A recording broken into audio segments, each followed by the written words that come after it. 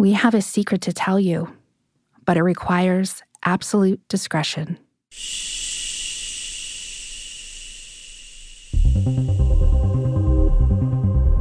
It all started with an invitation, a small white key card with an address. Heather and I looked at each other. It's as if we were compelled to see where the key would take us. As we approached the address on the card, there was a large warehouse door, and the building had no markings on it. We swiped our key and entered a disorienting room with a slide that seemed to go nowhere. We asked ourselves, do we continue down the rabbit hole, or do we turn back now? Without trepidation, we went down the slide, landing in a room with 3 doors. Each door would lead to a different destiny. We chose the first door and entered a room with a telephone. We picked it up.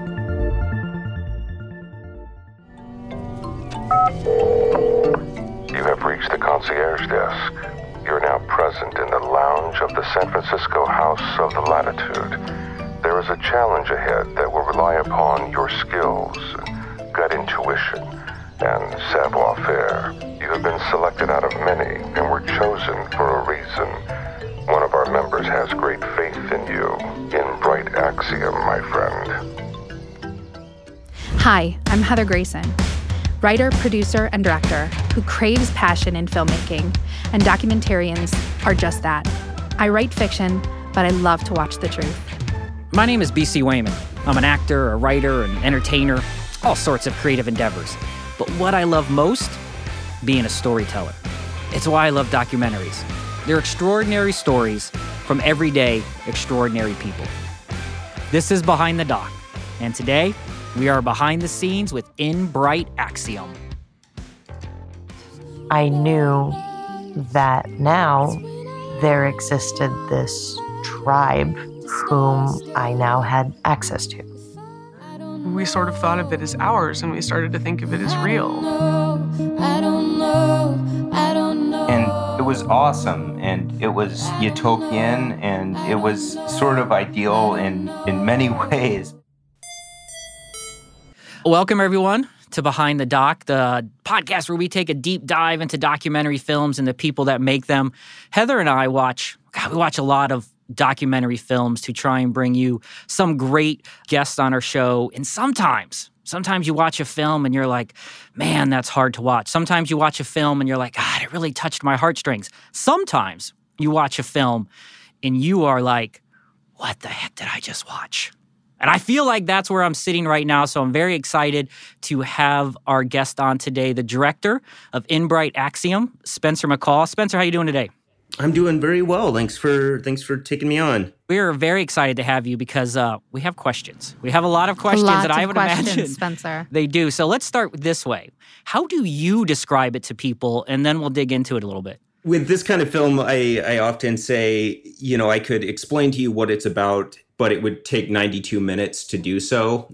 And that's kind of like the idea. What this was a social experiment that was put on by a group of artists in the Bay Area to really move people outside their comfort zone and to show them that there is a world lurking literally beneath the streets of the cities that they live in. And there is a home for them. There's a tribe, and there is a whole civilization and society and ancient history that you know nothing about. And this is an exploration of what happens when you give people keys to a society or a temple and basically give people a religion and then take it away from them. It is with great satisfaction that I write to you today. After a comprehensive screening process, you've been accepted for membership in the Latitude. The Latitude is a private membership society with absolute discretion as its guiding principle. To be clear, an individual who reports content publicly is not invited to return. Included in this letter are directions and an auditory recording hereby known as a Mantis track in Axiom. Okay, so for me, it really felt like after rewinding and rewatching, I was like, this is D&D, this is Pensick, this is the ultimate in what people begin and find fellowship and love and connection. And it was sad to see it kind of end at the end. For me, I just definitely love this side of art. I appreciated it a lot. What was it for you that started this whole creative story and stories and getting together with Jeff Hall? Yeah, I mean, it's actually kind of a long story and a long history. I can take you back a little bit. This is actually kind of 1/3 of a sort of indie shared cinematic universe of films. The first one being The Institute, which we did a number of years ago. The story of how I met Jeff Hall and how I got involved with this was kind of interesting. I was, sometimes people don't believe this, but my first job out of college, I was working for a dog cloning company. I was kind of the videographer there, and we were trying to launch a dog cloning enterprise where each dog costs about $150,000 right as the recession hit. So that company went out of business. And, at the time, I don't know if people use it as much these days, but I did what I had to do to try to find, a gig, and went on Craigslist and found this very cryptic post asking for a video editor to put together these strange kind of videos, and it was all very cryptic and not a lot of information was given. But these videos became part of these installation pieces for something called the Jejune Institute. And after about 3 years of making these videos and accumulating a lot of footage, I decided to kind of just go off on my own and make a film. And Jeff said, knock yourself out. Didn't really see him again for about 6 months. I came back with the film and he said, great. As this was happening, essentially, Jeff decided to create this new collective and create the Latitude Society, and asked if I would help make more of these video pieces along with it. And I said, sure, but I'd like to really document this whole process from the beginning. And so with the Latitude, it was, I'm going to start making this. And I expected the whole thing to go on for, a decade. And after about 2 years, it kind of imploded on itself. And there are quite a number of interesting reasons why that happened. And the beauty of the format of documentary is you don't know where it's going to go. I mean, obviously, sometimes there are docs that are done retroactively, but I think the benefit of working on a doc on a subject that's going through their own journey is that when that pivot happens, it can create some really fascinating moments and things that are stranger than fiction. And this doc is definitely an attempt to be stranger than fiction, or stranger than nonfiction. It definitely falls in those categories. And I want to get to definitely a lot of this in a little bit here about how it ends. But I want to go back to the beginning. You mentioned, so you found this post on Craigslist, right? That required a lot of trust for you to go on. And I feel like all of these members who took part in the Latitude Society, there's an inherent form of trust that, I got to be honest, Spencer, I don't know if I have. I don't know if someone handed me a card and said, trust me, go see this, if I would have that kind of vibe to explore. So there's definitely a type of person who's willing to take a chance, see something cryptic, follow it down the literal, in this case, rabbit hole, so to speak. How did you figure out, I guess, the initial people to get involved in the Latitude Society? How did it, because I know it grew as people joined, but how did they start to determine who are our first humans that we're going to get involved in this social experiment? Yeah, so the interesting thing about the Latitude and the way that it existed was it was kind of always a pay it forward model. So the creators and co-contributors of what I would consider, I suppose, myself to be, we started off with a handful of these cards, and the idea was find people of like mind and heart who would be willing to take these chances and who you think their life could be improved in some way by going through a journey like this. And you'd sit them down, generally just one-on-one, and the first thing you would say is, can you keep a secret? I'd say that for every 5 cards that I would hand out, 1 would follow through on it.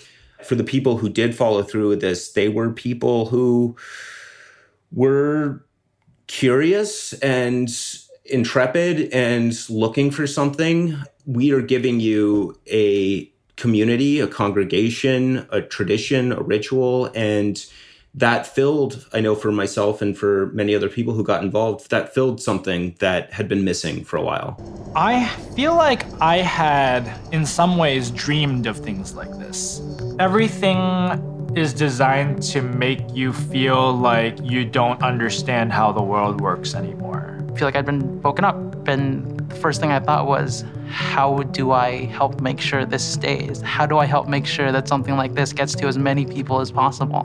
So in that same regard, on a technical aspect, I have to tell you, Spencer, it's a beautiful looking film. Like your rooms, even your interview subjects are extremely well lit. You have some wonderful animations that really add to it. And it maybe just the small signals that come on during the screen, that kind of vibe. But then just some cartoonish almost aspects of animation that really add to it, though. Like it makes it more whole. Was that like this conscious effort that I'm going to go a little bit beyond the documentary, the talking heads, and then showing some stock photos and add these type of what they're talking about, or even filming of the professor's scenes, which once again, beautiful looking scenes the way you filmed them. I mean, that's feature film stuff there, his journey with Cecile and whatnot. Was that this conscious effort that the parts that aren't the talking heads that are talking and filling it in, we want to really give them a lot more exposition, give them some visuals to help tell the tale? Was that a conscious effort first, or did it come after looking at all the footage of your subjects and then saying, I need to fill this in more?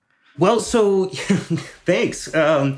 So, yeah, I mean, a big part of like the professor's journey is when people participated in the actual Latitude, and to explain the Latitude, I mean, it is a piece of art that it was always intended to be ambient and beautiful and just art. And it had so many different artists come together to contribute to this, whether it's the murals in the arcade, or the designs of the creatures and the puppets that are in it, and the animations. Like this was a collaborative group effort under the artistic direction, at least as far as the Latitude goes, of Jeff Hulls. As you embark on your journey, I'm heading off on my own. When it came to the professor's journey, which was stuff that I helped shoot, as we were going along, people would go through these different phases of the Latitude, and at the end they would get a passphrase. It would be, I think the first one was the signal, or the second one was like high seas. And you'd go home and you'd return to your glowing box or your computer, and you'd input this signal, and you'd get kind of like in a video game, you'd get these cutscenes, these cinematics, where in between the gameplay, you get to know a little bit more about like what the story is. And so the thing with the professor's journey is, before the Latitude closed, we had only shot maybe like 2 of those sequences. We shot him, giving the explanation of what the Latitude is, and then getting on his boat, the boat Freedom, and then heading out to the sea. And then that was an unlock scene for one. Then you would get the unlock scene of him on the boat. But when the Latitude closed, there had still intended to be like another, 9 or so chapters of this, 9 more sequences of the professor's journey. And so as I was interviewing people and I started realizing what the relationship was between the professor and Jeff, or Geordi and Jeff, and the professor and Quas.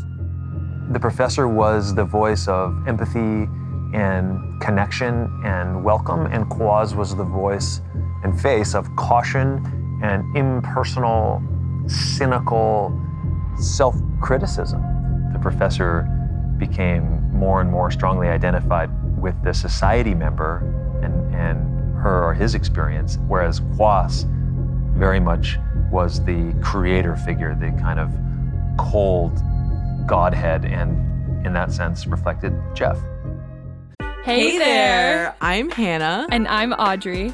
We are a sister filmmaking duo and co-hosts of Sleepover Cinema, our show where we analyze the films that created the collective unconscious of the girls, gays, and theys of the late 90s and early 2000s. Princess Diaries, The Cheetah Girls, Aquamarine, Cinderella, the one starring Brandy. We haven't stopped thinking about these movies since we first saw them, and we want you to rewatch them and review them with us. Are these movies as bad as critics would have us believe? Do we even care if they are? We are always unpacking that very question on Sleepover Cinema. Check out Sleepover Cinema wherever you get your podcasts or at evergreenpodcasts.com. See you soon.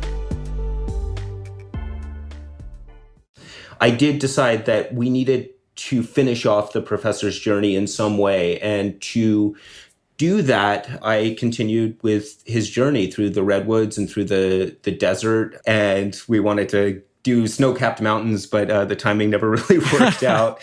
What we did at the end, there were a lot of people who I wanted to speak with, I wanted to interview, who were either kind of upset at how it ended or upset that the documentary even existed, because a big part of what this was absolute discretion. It was the idea that this is a secret. Can you keep a secret? And if you're making a documentary about it, you're going to be exposing it. So I don't want to talk to you on camera.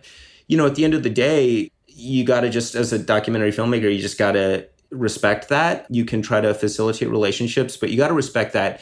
But that said, there were a number of people who said, I don't want to talk on camera, but I will tell you what my thoughts are. And so how do I get those thoughts into the film without having these people in the film? And so what I decided to do was basically give a lot of those grievances to the professor at the end of the film. And he's able to confront Quas, or in this case, Jeff.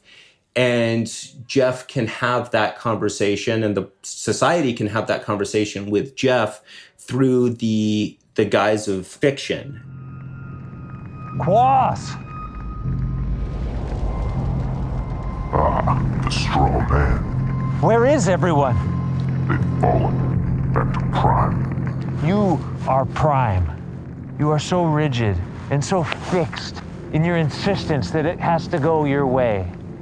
This was a beautiful thing, and you killed it. The Zealots killed what they could not comprehend. The creation was suffocated. What does that mean? To secure the entity field, the tangibles must find alignment. Otherwise, the portals close. You failed. You are too late. I was here all along. You were here? The self-professed puppet? You do not see your own reflection. The betrayal is yours. You did this. You killed this thing. There was so much beauty. There was so much connection. It was really interesting to hear some of the people talking about how it made them feel when it ended, going back to dark places and not feeling great with what was going on. Next thing I know, I'm reading stuff online that says that Jeff just shut the doors.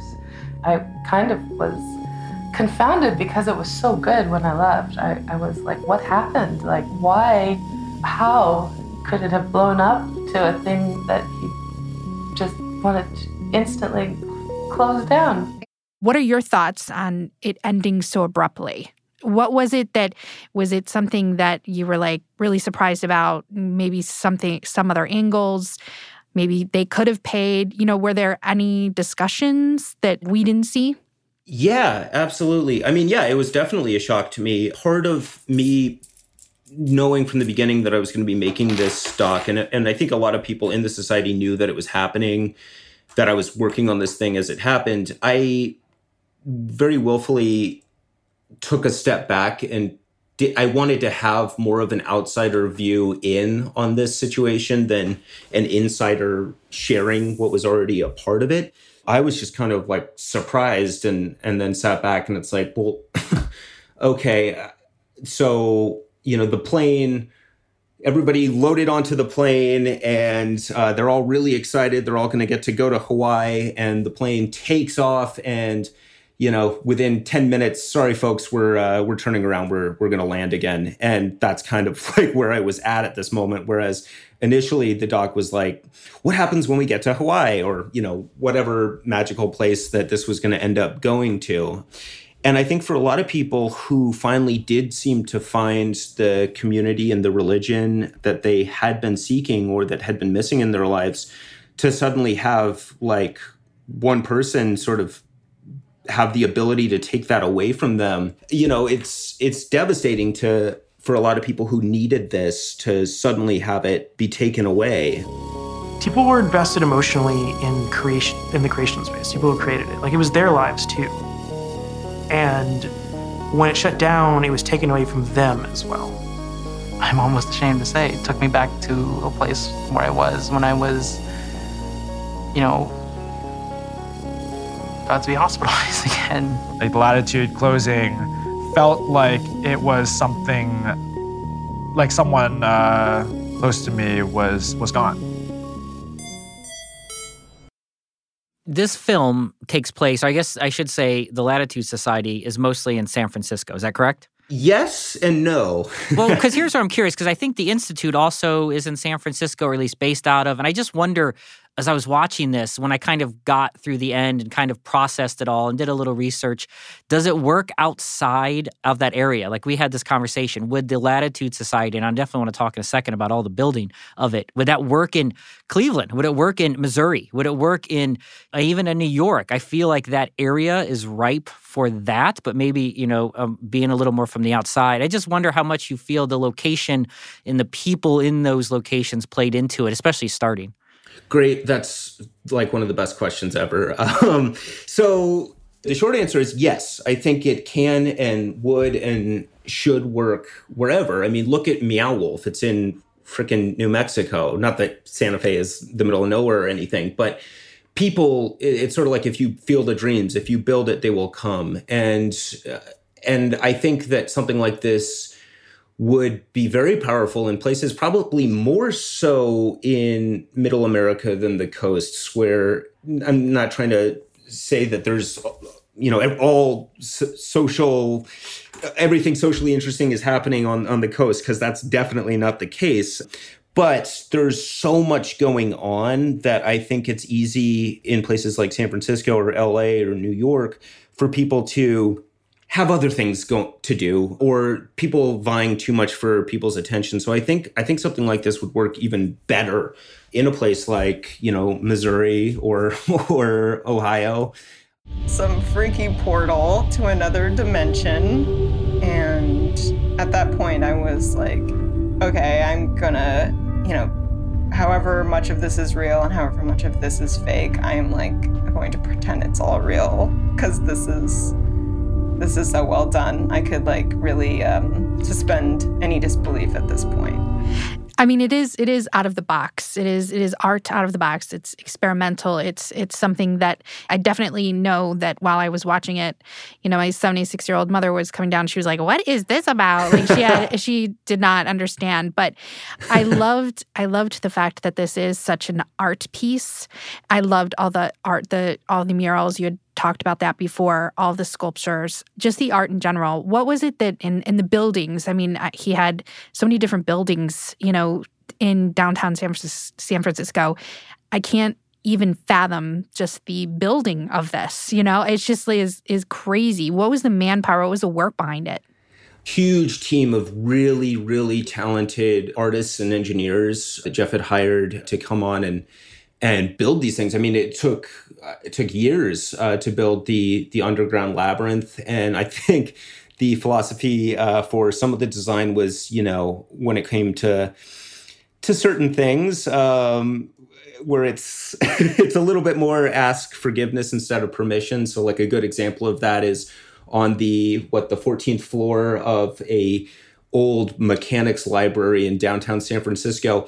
We're going to bring in basically a dump truck's load of sand and not tell building management. I was speaking with the building manager when we were doing some interviews, and just said, "Hey, did you ever go up there and look inside?" And she said, "Well, one day the cleaning crew went in to try to vacuum, and they find this office room filled with just so much sand. I mean, you can see it. And the idea was that inside this office building, there is this beach. There is this place where you can do Jungian sand play.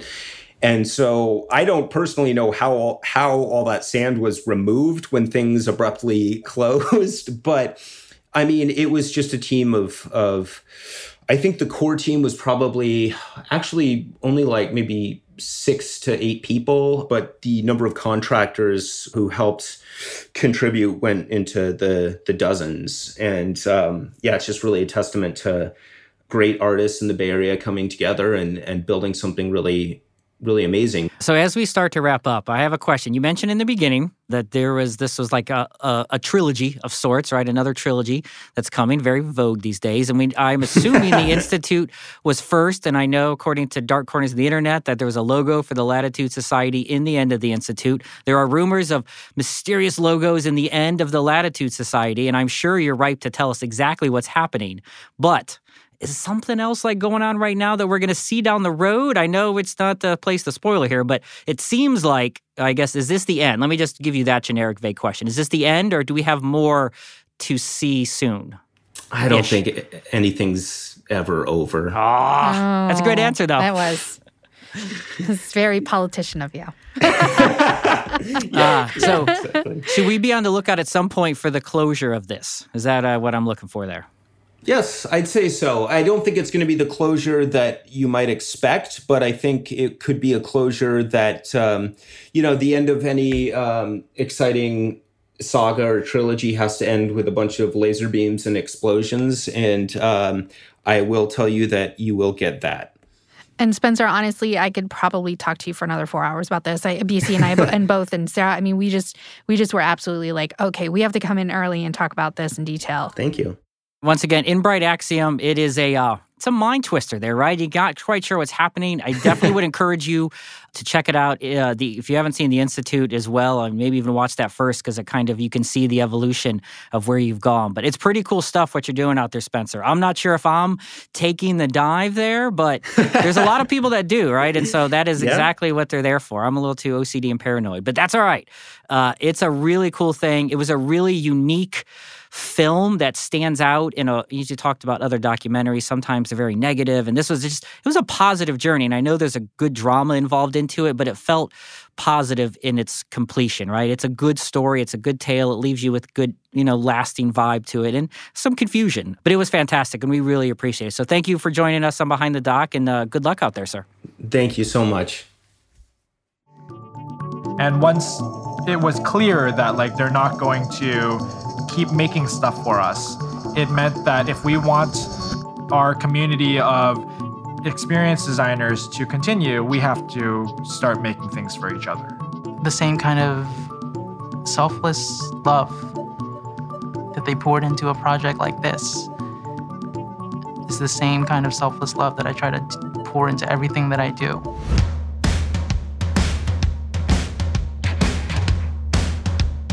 Thanks for listening to this episode of Behind the Doc. If you liked us, because we all know you did, leave us a review in your Apple Podcast app. Behind the Doc is produced by Evergreen Podcast in association with Gravitas Ventures. Special thanks to executive producers Nolan Gallagher and Michael D'Aloia. Produced by Sarah Wilgrube.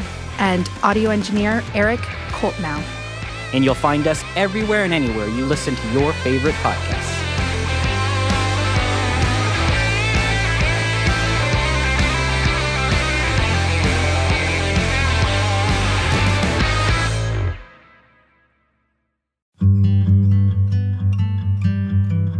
Anne-Marie Kelly.